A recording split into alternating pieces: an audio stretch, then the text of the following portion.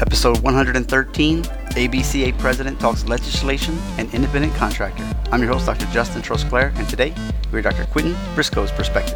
Join 2017 and 2018 Podcast Awards nominated host as we get a behind-the-curtain look at all types of doctors and guest specialties. Let's hear a doctor's perspective. Glad you're back to listen to a new episode. Today we hear the President of the American Black Chiropractic Association. What's their role and purpose? We're going to talk about the NCLC, which is a chiropractic leadership conference in Washington, D.C. We go into some of the bills that on a national and local level and why it's important to say join your associations and how insurance companies can try to pull a fast one and how we can counteract that. Dr. Brisco is a independent contractor. He's been that pretty much his entire time as a chiropractor. And we'll discuss, why would you do that? What's the perks? What's the drawbacks? Collections, flat rent, which is best? Really kind of explore that for a while.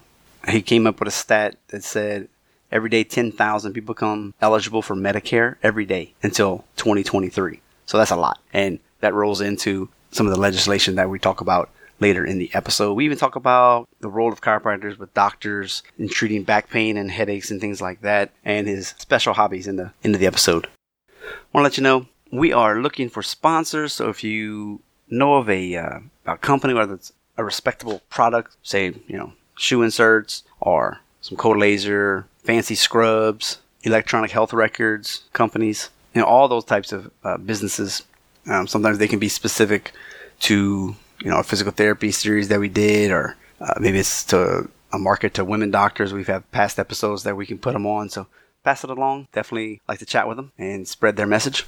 I've been knowing Quentin since school back in 2006. So it's great to actually be able to interview him and pick his brain on what he's been up to for the last decade, a little over that actually. So all the show notes can be found at adoctorsperspective.net/113.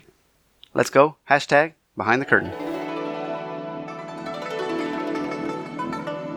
Live from Lafayette, Louisiana. Yeah, that's right. We're doing our very first in-person live interview. So we're looking forward to this. Well, hopefully all the audio will play out like it's supposed to. And today, we have got the American Black Chiropractic Association president.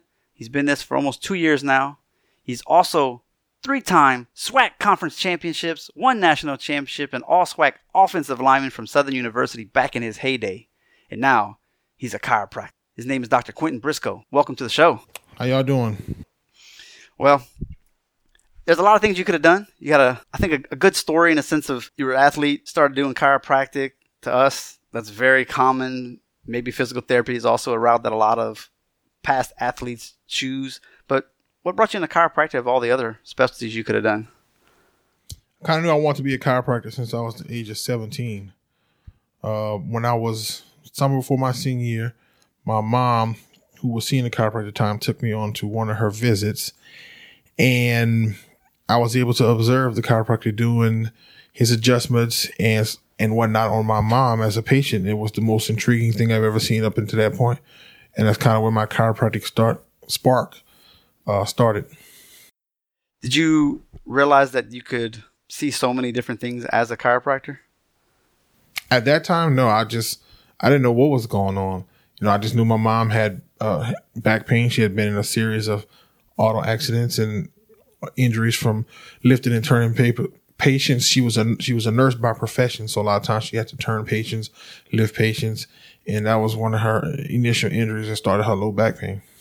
What were some of the surprises after school, getting into practice? Did you realize that you would have to be a solo entrepreneur, or did you think that you could possibly work at a doctor's office and make it like at a hospital, or were you aware of those types of things? I knew there was no hospital aspect to the profession. I didn't know if I was going to be in solo practice within a group or an associate, or, I didn't know what the option was. I just knew there were several options to go with. Okay. And now you've been working in someone else's umbrella clinic pretty much the whole time for 12 years almost. Have you ever looked at going out on your own, or what are the benefits of working in somebody else's clinic as an independent person, in your opinion? Well, some of the advantages when you're first starting out, you don't have a lot of working capital or, access to a lot of money you can join in someone's practice as an independent contractor, and you can get into a revenue sharing situation, or you can get into you can pay a monthly rent fee, and then you basically allowed to use all the equipment and the office staff and create your own income. Obviously, you've been around. You've met a lot of people, including yourself. So this is kind of a general, like, not what are you seeing, but what's a good fare. Is it better to do like a percent of what you collect? Is it better to just say, hey, I'm going to pay $1,000 a month, $2,000 a month, $4,000 a month in rent? Is there any tips you can give those who are looking at your situation so they don't get taken advantage of? I guess you got to figure out what the overhead of that particular clinic is. So if that particular clinic's overhead is $6,000 a month, and if you decided you just wanted to split the overhead, then you'd have to come up with $3,000 a month, regardless of what your revenue is. So it can be tough as a brand new grad, because if you have $3,000 a month, you can start your own practice. So on the converse, because banks don't loan to chiropractors very often. You can't just get a $200,000 loan to build your own clinic typically. Not usually. There always are exceptions to the rules if you know the banker, or if you have a well-established relationship with the bank or a banker. Sometimes you can get that type of money without collateral. But most of the time that requires collateral, some asset that they can come and take if your business doesn't go as planned. So it just kind of depends. You know, I've been in both situations, or should I say, I am in both situations. I have a secondary office where I basically pay a fee for usage per month, and regardless if I'm there or not, but I have to still see my own patients. On the flip side of that, whatever profit I make out of it, it's profit for the business. So that's helpful. Correct. So I actually do both. 5 years from now, do you see yourself picking one or the other? Well, one has to dominate the other. Okay. So, until one pushes you away from the other, then you keep doing what you're doing until some line of demarcation happens to when one pushes you out away from the other, because you're so busy at one that you don't have time for the other. Okay. Are there any type of patients that you enjoy seeing on a regular basis that you're like, if I could just see these two things all the time, like I'm so good at them, I like doing them, I just wish there was a way to just always have them? It's I just no real true one injury type patients that I prefer. I enjoy treating people with headaches, low back pain, neck pain, sciatica. A lot of my patients come as a result of an auto accident or some type of work accident. Can you do auto accidents and be ethical? I think we've all heard of the PI mills, and they care more about getting them in 50 times than not getting better. How do you stop that from happening? Patients generally want to get better. Patients that come here want to get better. They, I have to take, as far as that goes, the patient at their word. I'm not inside their body. I don't know, what they are feeling. I have to accept what they say is what's going on. I'm not supposed to be the judge to decide if the patient is injured or not. If the patient comes in and says they're injured. I'm their advocate. I have to advocate for the patient because if I don't advocate for them, who will? And there's always paperwork involved where Oswaltries, Merlin Morris, those type of they're kind of objective subjective if you ask me, because they still have to fill it out, but it gives you numbers to see if they're malingering or just actually getting better or whatnot. You find those to be pretty helpful? Over time, most of my patients following auto accidents do well. 80 to 85% of my patients treat for anywhere between 6 weeks and 6 months, and then are subsequently released, and they go on about living their everyday life. There's always a percentage of about 10 to 15% of people who I have to refer on to a neurosurgeon or orthopedic surgeon, or perhaps to injection specialist to help with them controlling their pain and and trying to get to the bottom of what's really bothering them. Any advice? Sometimes it feels like the attorneys in town have already got relationships with the PT, with the chiro, with the ortho clinic. And if you get a PI, it's like, oh, they just happen to know you maybe somehow, and they got injured, so they come see you. Is there a way to bridge that gap so you become the top two that they recommend? That's a very difficult question to answer because I'm still trying to work on that answer myself. But I think the easiest thing to do is find a fresh attorney, fresh out of school, who doesn't have the relationships already established, and you can establish a relationship with someone that's new out of school, that's still hungry, that's looking to make their way in this that world. And so then you can branch out from them, sometimes get referrals to new attorneys, and sometimes they end up working for older attorneys, and you can kind of bridge the gap and get in with the more established attorneys by marketing to the newer attorneys. What are they looking for? Do you know? What makes you look good? Like, is your paperwork? Most of the time, it's just a personal relationship. Oh, okay. It's not. I don't find that one type of note makes a big of a difference in most cases, because everyone has the same degree. They have the same certification. We all have to pass the national boards. We all have to get our state license. We all have to do our continuing education yearly. So it's all about personal relationships with these attorneys, and if they know you, if it's just like anything else. If you know someone, you're more comfortable with them because you can reach them. So at one point I was taking a seminar with talking about Colossus and just trying to get you aware of, like, just know what you're dealing with, And one of the things that they were selling was like a case history summary, some kind of like program so that you can make sure you cover all the things lawyers want, sometimes using the verbiage that they want that makes sense. Have you ever encountered anything like that? I've been introduced to the idea of Colossus, and states have different regulations. So the rules that are followed is mandated by the state law in the state where the accident happened. So in Louisiana, Colossus is not as, what's the word I want to use, pronounced as it is in other states. So Colossus is not determining factor as far as I know in this state. Okay. Because of the way the tort laws are written. So even though some people may try to use it as a factor, I don't think it has the same stretch as it does in other states. You're working in somebody else's office. Do you have your own staff? Do you share staff? Can you fire staff? Can you train them to be what you want? Like, hey, when I want laser, if I want ultrasound done, this is how I like it done versus the other doctors. How does all that play out? We basically, all of us, it's 4 doctors here right now, and we share staff. It's their job, as far as the office manager and our 2 CAs, which stands for chiropractic assistants, to kind of know all of us as physicians and know what our preferences are. And since I've been here around 10 years, my staff kind of knows what I want, unless I tell them something specific that's maybe different, then they adjust accordingly. Okay. 80-20 rule at that point. Right. Okay. So you're involved in the American Black Chiropractic Association. You were doing it as a student. I remember that when we went to school together. Shocker. And then now you've become the president of the whole shebang. What is it that y'all are focused on? And they just had the NCLC, which is the National Chiropractic Legislative Conference. That's in Washington, D.C. every year.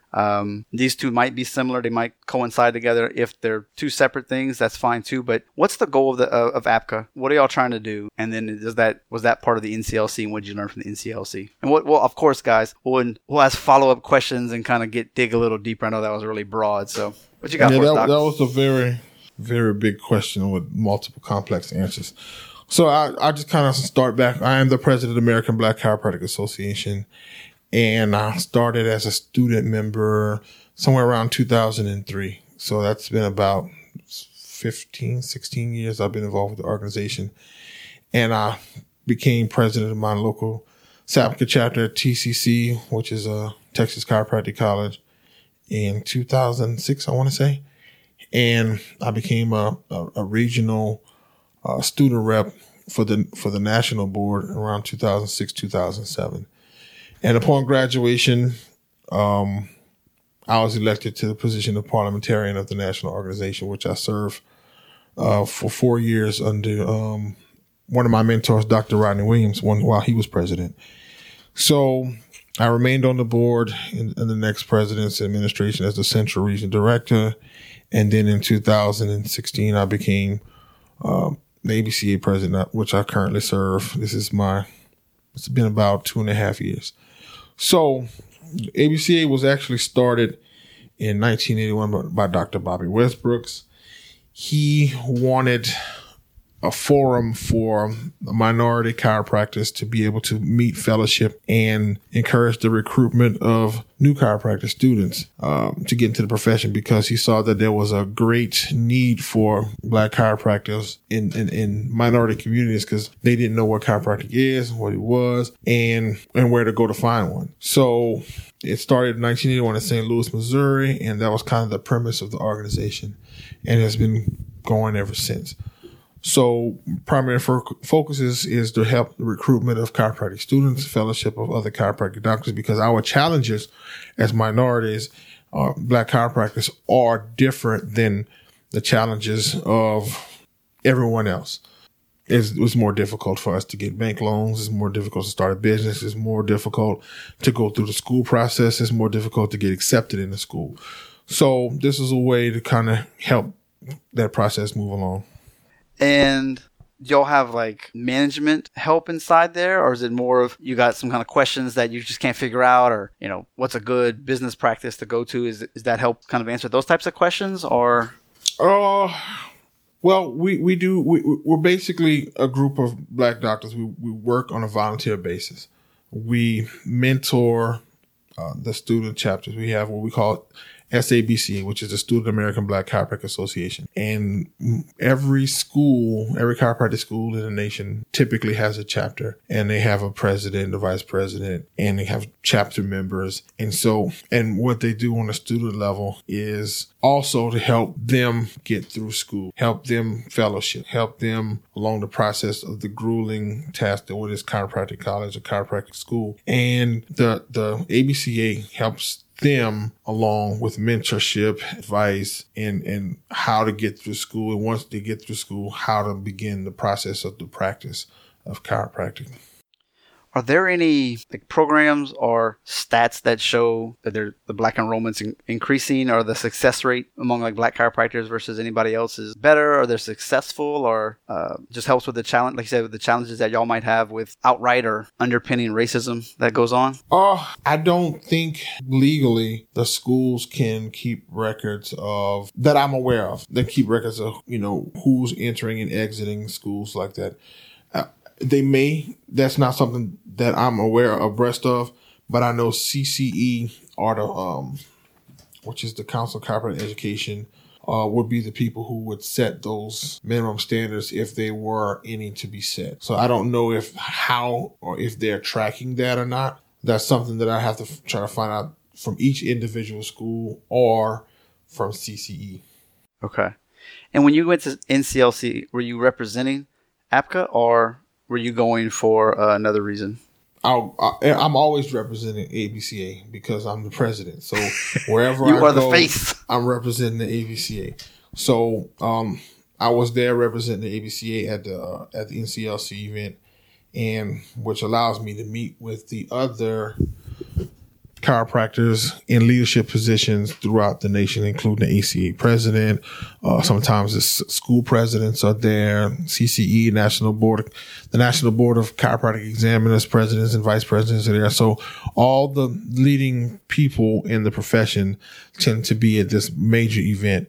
And so we get to sometimes sit down and talk, discuss where the profession is going. NCLC is primarily about legislature and getting chiropractic friendly bills pushed in the United States Congress so that we can try to change some of the laws that we find to be discriminatory in nature, or just to allow more people access to chiropractic, which is something that we all as chiropractors want. Anything stick out for you as far as laws that they're trying to pass this year that you recall?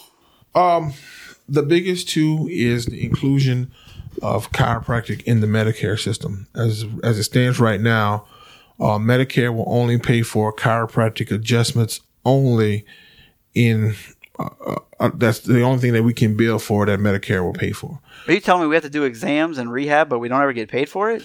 We are mandated to do an exam on every patient, and most of the time that includes taking x-rays of a patient who's of Medicare age and of Medicare risk. So Medicare typically starts at 65 and in some cases 62. And we're required to do an exam before we start working on these patients, which Medicare does not cover. So the law that we're trying to push is that everything that is allowable under state law can be paid for and be a Medicare benefit.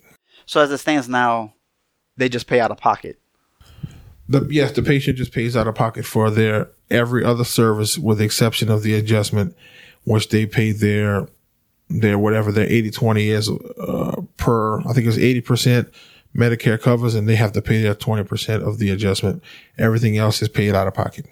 And the reason why that's important is if you go to physical therapy, you're getting similar stuff. It's probably paid for. You go to the medical doctor, it's paid for. Are there some chiropractors who might say, actually, we enjoy the fact that we can just pay cash because we don't want to do it anyway? And there's other chiropractors who are like, well, no, it's a service. The population is getting older. Why should they have to come out of pocket more when everybody's allowed to bill this anyway?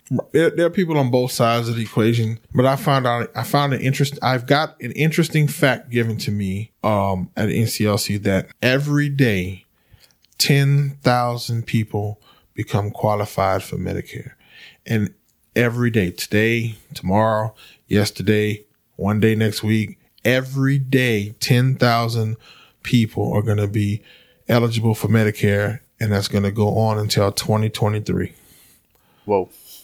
So it would behoove us to get something like this passed and have way more access.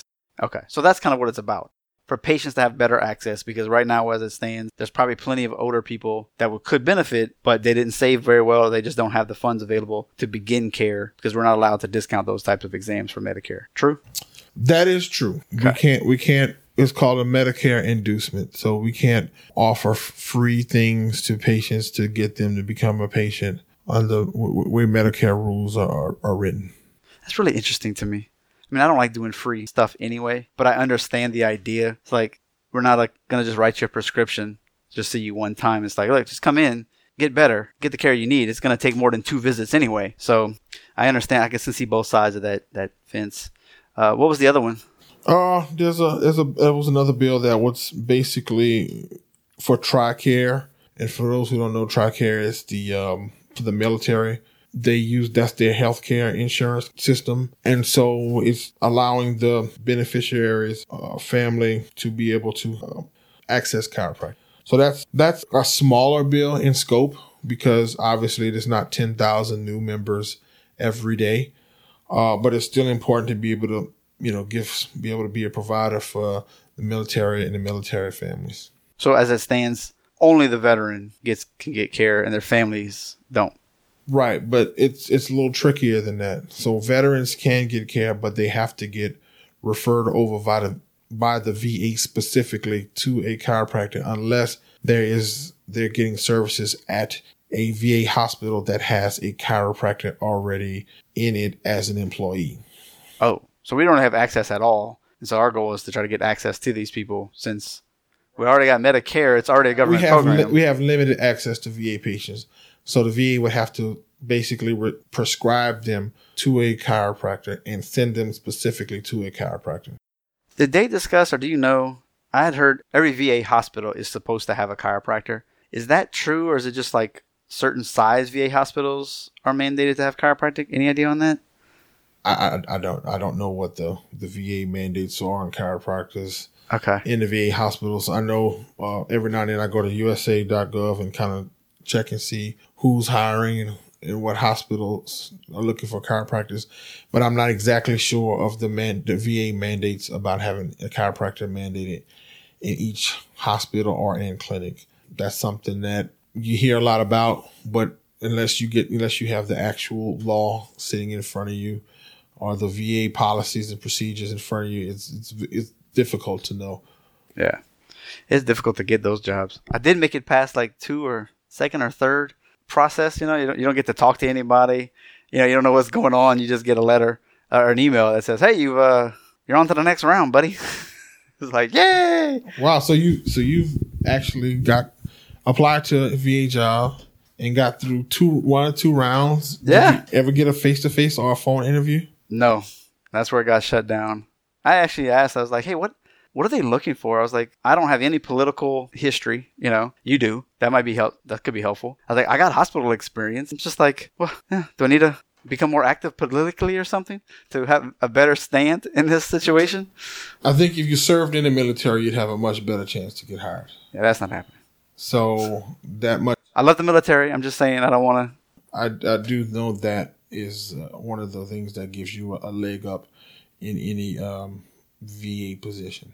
I would like to know, you don't know this, I'm sure, but how many chiropractors are actually past veterans? I mean, because you'd be old. Ron Blanchett, guy who went to school with at Texas Chiropractic College, was an Army veteran. Mm-hmm. Brent Spees, too. Okay. Calling people out. Well, it's okay. It's okay. Yeah. Okay. Anything else that you can think of, like what NCLS did, or there's just a lot of, like you said, bush and elbows with the big leagues? Right. It's just going out and getting to the congressmen and women the idea of passing laws, how it's beneficial, how it saves the government money, because it's all about government spending. How does it save money? Chiropractic saves money by, allowing these patients to be treated for the underlying cause of the condition a lot of times, and not necessarily being treated for just the symptoms. In the midst of the opioid crisis, we can try to keep them from getting on the opioids. So that's how we save money. Reduce surgeries. Unnecessary surgery, unnecessary medication. Doctor visits. Unnecessary MRIs. Rehab. It's a lot of things that can help with the overall health system. Do you think that's why it's hard for us to get into normal hospitals? Because we save money, but in essence, hospitals want to make money. So there's like that double-edged sword of patients get better, but then chiropractic doesn't bill as much as like surgeries. You ever thought of that before? I think patients who are surgical are going to be surgical regardless. Exactly. So they're going to, I'm sure that the surgery, is not going to stop if they're surgical. In cases of trauma, in cases of major issues, surgery is going to be. We had a technology issue. So, and like what you were saying, I'd also say, if anything, we could free up potentially the doctors that are doing the surgeries, because a lot of the patients they see aren't even surgical candidates. So they're like wasting their time doing an exam that a chiro could do and say, okay, this is what we're looking for a surgical candidate. If not, they're going to get kicked out to another system. And then we could almost be not a gatekeeper, but we could be processing some of these patients. Be like, yeah, we can treat us, physical therapy, do both, whatever. And then when they don't get better, send them on. And those that come in are like, whoa, yeah, you're a surgical candidate probably. Like, I'm like 90% sure. Now you can go. And it frees them up to end up actually probably doing more surgeries in general, because they can process more people because they don't have a 6-week waiting list anymore. Correct. Well, here's the thing. Most patients who have neck pain or back pain or headaches or whatnot, they're suffering. If they're lucky, they go to their primary care physician for help. And in most cases, primary care physicians are really good at treating internal medicine and, colds and flus and diabetes and managing cholesterol, hyperlipidemia, and all that stuff that has to do with the internal medicine part, and the medical part, dealing with diseases of origins of viruses and bacteria and protozoa and all those things that causes problems from a medical point of view, right? So when they get your run-of-the-mill headaches and back pain, most of the time they give them a prescription for pain relief, or if they're lucky, they get sent to a PT, if they're lucky. So what the idea would be for them when they get neck pain, back pain, headache, that type of thing, auto accident, say, hey, here's your prescription for now, for 5, 7, 10 days. But here's your prescription to go see this chiropractor who's going to help you so you can not take all this medication unnecessarily for an extended period of time. So you can take your meds now, schedule your appointment with your chiropractor, and then work through his program and protocols and see how it goes, right? And if you can continue to have the problems, then he's either going to order some advanced imaging, evaluate you again, and send you off to a referral to a surgeon if needed. Because there's so many people get caught in the in-between or just taking medication constantly that the issue never gets resolved. And the more medication you take, the more you need, the longer it goes. Then all of a sudden they find themselves having to go to surgery. Then they don't want to have surgery. Then they come find yourself in your office looking for a miracle. And the miracle would have happened. A year later. 6 months ago, a year ago, 3 years ago. That's when the miracle happens, when the problem starts, not 2 or 3 years down the line after taking medication for all that time. Not that we're not amazing at chronic back pain, but now it's chronic, which means it's just a matter of like, when will it flare up again versus, hey, you may not have this problem again when it was an acute stage. Yeah. As far as when you were there talking to the ACA and those types of people, any agendas that ABCA has with these organizations, how they can better pair with you? About 4 months ago, then president of the ACA, Dr. Ray Tuck, gave me a call asking me how I felt about United Healthcare's issue. They sent out a memorandum saying they would no longer treat, or should I say, no longer pay for headaches, the treatment of headaches by chiropractors. What? So this was about 4 months ago. United Healthcare said they no longer pay for the treatment of headaches by chiropractors. So the ACA reached out to me as the president of the ABCA, asking me to co-sign a letter to the United Healthcare CEO or whoever's in charge, board of directors, amongst other national organizations and state associations. And we did that, and we got that policy reversed. So in situations like that, that's just how we work together in order to promote chiropractic. I can't even imagine this board of directors just saying, how can we save some money? Yeah, let's get rid of this. And like, if we didn't have an organization like yourself, like the ACA, my goodness, that would be unbelievable what could have happened 5 years from now, 4 months ago. That blows my mind right there. My goodness. Pay your dues, ACA. It's not that expensive. Come on. Yes, the state associations are important because your state association basically they influence the state legislature on what can and can't be done under your state license. So this past year, the CAL, the Chiropractic Association of Louisiana, which I also serve on the board of, helped to pass a law in Louisiana that stopped what's called global billing. So global billing was a situation where a company would say, hey, we're only going to pay you $65 per day on a patient, regardless of what you do. So if you took an exam and treated a patient, we're only paying you $65. If you took an exam, x-rays, and treated a patient, we're only paying you $65. And so we found that to be highly discriminatory as physician level providers, because they did not do that for medical doctors, podiatrists, or the dentist, or the doctors of osteopathic medicine. So we found that discriminatory in nature. So we were able to get legislature passed and signed by the governor that stopped them from being able to global bill us without globally billing everyone else. Really? Really. Dude, I didn't know that either. That was huge. I can't tell you, like in Colorado, how many times it was $40. Sir, we're going to need you to do some x-rays. Or not x-rays, but an adjustment and some rehab and some E-stem and some of this and some of that. You got a $120 bill and they're like, you get 40. Correct. Wow. That's a thing, everybody. And so y'all are able to dissolve that, and now they have to pay you at least something for each service. Correct. Are y'all happy with the way that played out? Are they now paying you only like $12 for rehab that some companies might pay like $36? Well, it's very new. It was signed into late in, I want to say, August or September of 2018. So I'm sure when there's new bills, there's a grace period until all the companies have to become compliant. Okay. And once that grace period ended, and then of course there has to be some rebilling of things. So all that's kind of taking place now, and so we'll have more information in the next 3 to 4 months of how things are going. This is an interesting.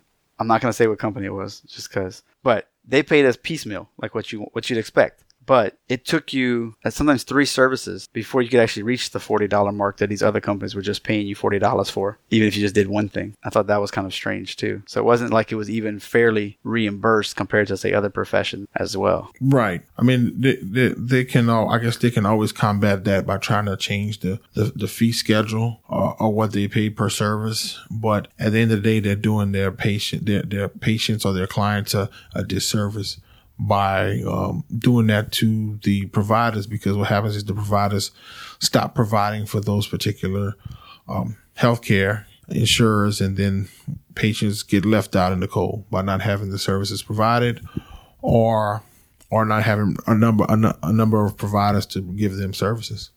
Have y'all ever had to argue to match fees? Like, if I can bill this code and an MD and a PT can all bill the same code, we should all get paid the same amount? Has that been a thing for Louisiana yet?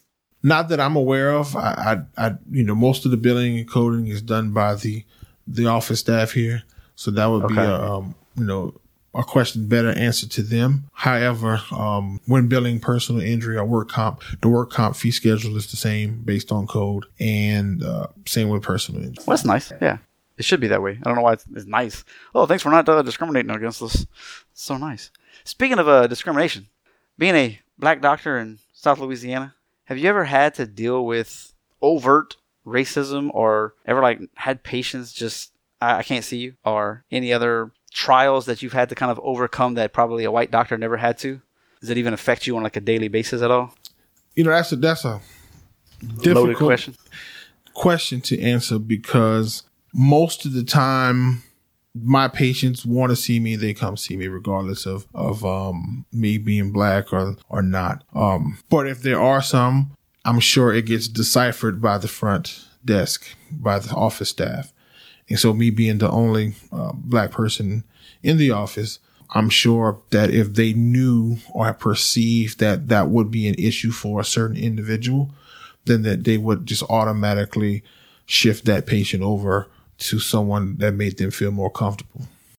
Okay. All right. That's just stuff I don't have to deal with. I always find it interesting to see what it has. And past guests, it seems to be the way it is. There's some misconfusion, but at the same time, there's not, I guess, a lot of hatred going on. It's like, you're a trained doctor, and then they respect that, and they expect you to be right. And if good. Listen, and most of the time, if they know that they are that way, I'm sure they can decide to look me up and Google me or whatever, and they'll see my beautiful brown skin and decide that I'm not the guy that they want, and that's fine.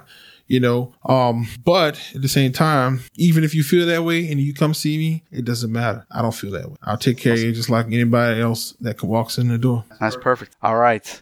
I'd like to break it down, get a little more personal on a lighter side. A lot of doctors, especially yourself, you work a lot, you take off, you lose money, technically. How is it? Can you take vacation? Do you take vacation? And do you have any plans to fix that if it's not congruent? It was what year I started here. It was not until I was here almost 7 years that I decided 2012. So I was here 5 years, and I finally decided to take 5 business days off in a row. Ooh. I don't like this. So it was very difficult. I mean, it's easy to take, a Friday to Monday or Thursday, Friday, Saturday, Sunday, and come back to work Monday. So you can always get that 3-day or 4-day weekend. Okay. I mean, that's not a major issue. All right. So you're doing those. Right. Okay. All right. But to take 5 business days off in a row, it was very difficult for me in the beginning, for fear of losing patients, for fear of losing revenue, for fear of anything. The next 60 days, having to recover. Right. So, but as you get more patients, you get overtime, you become less fearful of taking 5 business days off in a row. That's always a difficult thing, especially when you're beginning, especially if you're not a salaried employee and your money is guaranteed. You tend not to miss days. Yeah. Do you ever take, you said, kind of a Wednesday to Wednesday? It's still a good amount of time off. Does that work better for you in the past? Is that a safer option for a lot of doctors, you think? Wednesday to Wednesday is still 5 business days. Okay. I mean, it's it's not about how many days in a row, because if you take off, Monday through Friday and you get the 2 days on the weekend, it's 9 days, right? So you can get 9 days in a row by taking 5 business days off. So it just kind of depends on, how comfortable you are. And of course, being here in a group practice, I know that my patients will be treated by one of the other doctors if they so choose. Sometimes, patients get real attached to us personally, our adjusting style, our, bedside manner, so to speak, that they're not as comfortable with another doctor, even though they're in pain. So I always try to encourage, say, hey, listen, I'll be gone for this amount of time. Dr. Richardson or Dr. Miller will be here to treat you if needed in the event that you're in a situation where you're not doing well. So that's one of the advantages of being in a group practice. There's always somebody to take care of you, and I've taken care of their patients at times when they've gone on vacation or they've had to be out for an extended period of time.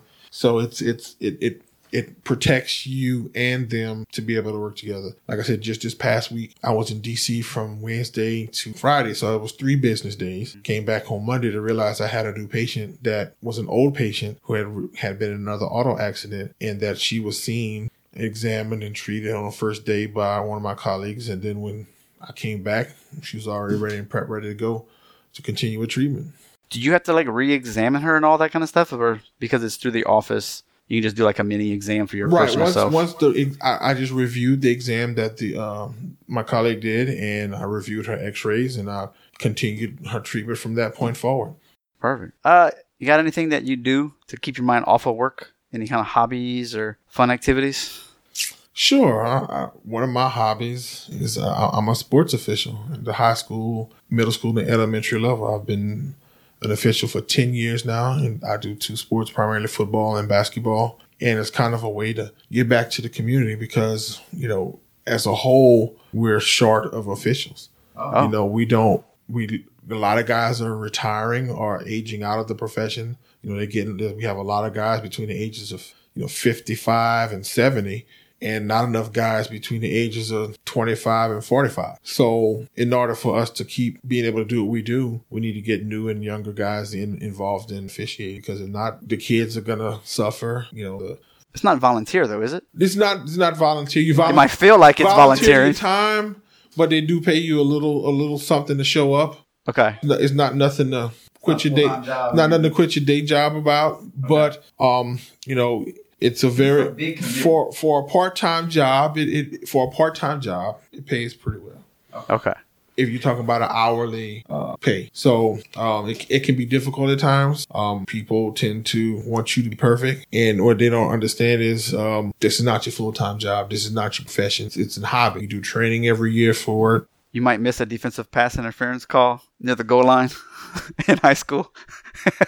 In high school, we don't have the benefit of having a review. We don't have the benefit of having all the technology available that they have in professional, even the college ranks. So we're not professional in the high school. We work at it. We train. We have continuing education hours and seminar. We watch tape. There's this thing called Huddle. It's an app where they send plays for us to review. Oh. So it's helping you to get better as you progress through your year fishing. Something you probably didn't know. I did some flag football refereeing once upon a time. It was in college, and it was not the easiest thing. Even in flag football, I was like, man, people just hate you. You make the wrong call, they get so mad. Like I did Pee-wee one year. Oh, man. The younger the level, it's typically more difficult to be an official. Like once you get to varsity level, it's easier in the sense that the kids know what they're doing versus not knowing what they're doing. Mm-hmm. And of course, the coaches are a little bit more professional, so they don't berate you as much as an official when they have a job, when they're being paid. Parents. Right. So it's just different varsity versus your 9 and 10-year-old little league game when all the parents are on the side of the field and looking at you like, that's Jimmy. Come on. But at the same time, we do it for those kids because, they don't want their parents or their coaches out there officiating games. So yeah, I can imagine. All right, you just got married. You got a little baby on the way. Congratulations on both of those. Anything you can do right now or that you have done to kind of make sure you got the relationship good, the love stays alive. That way you're got that nice balance between family life and work life. When your wife calls, you answer the phone. Oh, yes, you do. That was our technical difficulty earlier. No, it's just understanding. It's not the 8 to 5 that or 9 to 5 or 9 to 6 that gets in the way of your relationship. It's the seminars on the weekends. It's the trainings on the weekends. It's the billing and coding and inputting, doing bills at 2 a.m. It's the networking events from 5 to 8. Yeah. That's what kind of makes it difficult, because in a typical non-entrepreneurial profession, you go to work, you punch your clock, you go home, and that's it for the day. My day never really, it ends, but it doesn't end. I may have an email to reply to. I may have a question that comes up. So you kind of deal with it. So I have been trying to make it a point to put my phone down and my iPad down and shut it down for like an hour a day and just put it away, and then kind of talk to the wife and deal with the family and away from the phone for about an hour a day. Feels good though, huh? It's not a lot, but it is. It's, I've heard most people don't need, I need a 3-hour time block right now. They want quality time. And if they can get a good solid hour, man, that was way better than just yelling at you because you're playing on your phone all day on a Saturday, trying to get something done. So it's cool, man. Good advice. 1 hour. Last question. Any favorite books, blogs, or podcasts that you secretly love, or ones that you think other people should check out? I'm not really a book, blog, podcast guy. Okay. I every now and then I do an audiobook, because while I'm in the car, I can let it play, kind of a thing. What do you do instead? My other hobbies, I play video games from time to time. They keep me engaged. They keep me relaxed. It's a getaway. I do enjoy movies. Are you linked up with your buddies yelling at each other on the video games these days? No, I really don't do the online gaming. What? I guess I'm either a little too old, or most of my friends. You can smack talk your buddies in Madden. But we don't. For your own house. You got to set up. The thing is, you got to set up a play date to play online to play Madden. Like my brother, you have to have the same Madden version. Oh, really? Right. You can't just play. If I got 19, he got to have 19. Or you can't just. Oh, I got 17. You got 18. We gonna go play online. It don't work like that. I gotta pause. I got a 10-minute break real quick. Right. My baby's crying. Right. So you can't just. Oh well, look, man. I'm gonna be there at 4:00, and you gonna be there at 4:00, and we gonna play for this hour, and hope that you're not late or I'm not late. So it's just more difficult to play like people that and everybody my age got children, and they got football, basketball practice, and they going to dance recitals and all these things. So. I'm more into the role playing games, the single user games now, and just an hour at a time, just to kind of unplug. That's kind of my thing. I kind of grew up in the video game era. We kind of started with the Atari when I was really young, and then Nintendo came around and kind of just blew the doors open, and it's been kind of that ever since. I'm in the Marvel movies. I like different types of movies. Is very entertaining. It's just like a 2-hour escape. Yeah. But between that and the officiating does take a lot of time. Yeah, I bet. Some when it's hot in the middle of football season or basketball season, I'm working 2-3 days a week for 4 or 5 hours a day. So it's that. So it's hard to really get into books and podcasts. I do sports talk radio. There you go. So I don't know if that's really considered a podcast, but that counts. Some people are super into that stuff. What's your show? That two bald guys? I do some local shows. Nice. ESPN. Yeah, ESPN 1420. I listen to Kevin Foote sometimes on Sports Notes and different notes. Colin Cowherd on Fox Sports. All right. Sometimes Colin Cowherd is probably because it's during lunchtime. He's right when I'm in the car moving around. Every now and then Stephen A. Smith and Undisputed. So I listen to bits and pieces of all of them. It's all very interesting. That's kind of what I was expecting you to say. if you didn't read a lot of books or whatever, because it's like, you're into sports and all this. Yeah, sports talk. I get into it. It just is, but it's better than political talk, I think. Well, that's a whole nother question. A line of questions there. It's a different interview. Very different interviews. Well, Dr. Brisco, any closing remarks for the audience today? It's been a pleasure to have you on. I definitely want to know where people can find you. Well, if you're a chiropractor and you want to come see me or meet me, you can always stop by my office. But the ABCA, American Black Chiropractic Association, is going to have its annual convention in Daytona, Florida, June 27th through June 30th, 2019. We'll be offering up to 8 CE credits. The classes will be on the campus of Palmer, Florida, and the hotel is nearby on the beach. You have to be black? You don't have to be black to get CE credits. We all need CE credits. Yeah. So typically we have nutrition or radiology or any number of subjects that we have. So our website is abcachiro.com. Very good. And do you have a personal site that you want to My personal site is drqmb.com. QMB.com. Thank you so much for taking the time with us today. And I definitely think people are going to get some good information today. All right. Have a good day. Well, that wraps up another episode. If you can, send me a review. That's .net/subscribe, Apple, Google, Stitcher, Android devices. You just click that button. It'll take you exactly to the page you need to. You can write a review, hopefully a 5-star review. Like I said, it does help for other people to discover what we're doing here.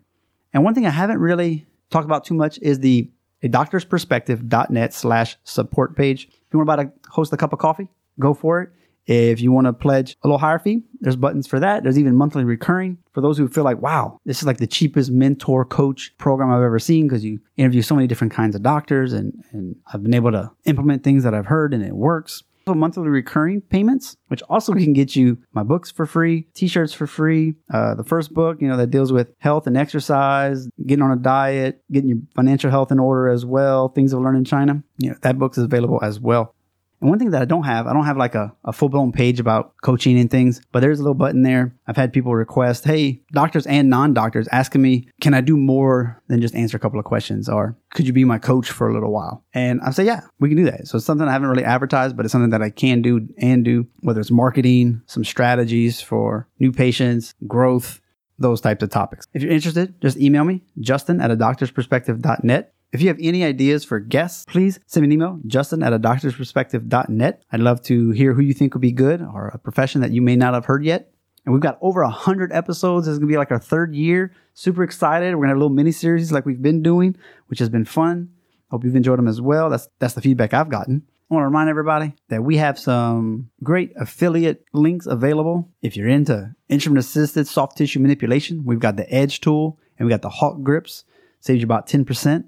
Also with the Edge, you've got the blood pressure cuff restriction system. You've got the G Suite inexpensive EMR in case you'd like doing cash practice. And of course, I got my own electric acupuncture pin to go with the no needle acupuncture book. From time to time, I'll have a bundle set where you can get them all together for a great price. I also have the free downloads at doctorsperspective.net/blueprints. And what lately I've been doing is substituting a 5th one. Like I've done a knee, and depending on the guest, I might do a different type. So check back there. You've got the Primal Paleo grass-fed protein, bone broth style. Save 10% on that. No sugar, allergy-free, gluten-free, dairy-free, all those types of things. Mentor box, get taught by the author. We got set for those floss bands that you may have heard about on one of the episodes. I really like those. If you want to know what hosting I use for podcasting, it's Blueberry. Pure VPN, that's one of those ones I use to help keep my payments secure, as well as access the internet more safely. Any Amazon products that you might want, click the link in the show notes pages. So all those resources can be found at doctorsperspective.net/resources. There's also t-shirts at .net/t-shirts. Put up some new designs from time to time, like making lemons out of lemonade, shrimp po' boy, plus all the chiropractic and podcast swag that you could want. As always, listen, critically think, and implement. Have a great week. We just went #behind the curtain. I hope you will listen and integrate what some of these guests have said. By all means, please share across your social media, write a review, and if you go to the show notes page, you can find all the references for today's guest. You've been listening to Dr. Justin Trosclair, giving you a doctor's perspective.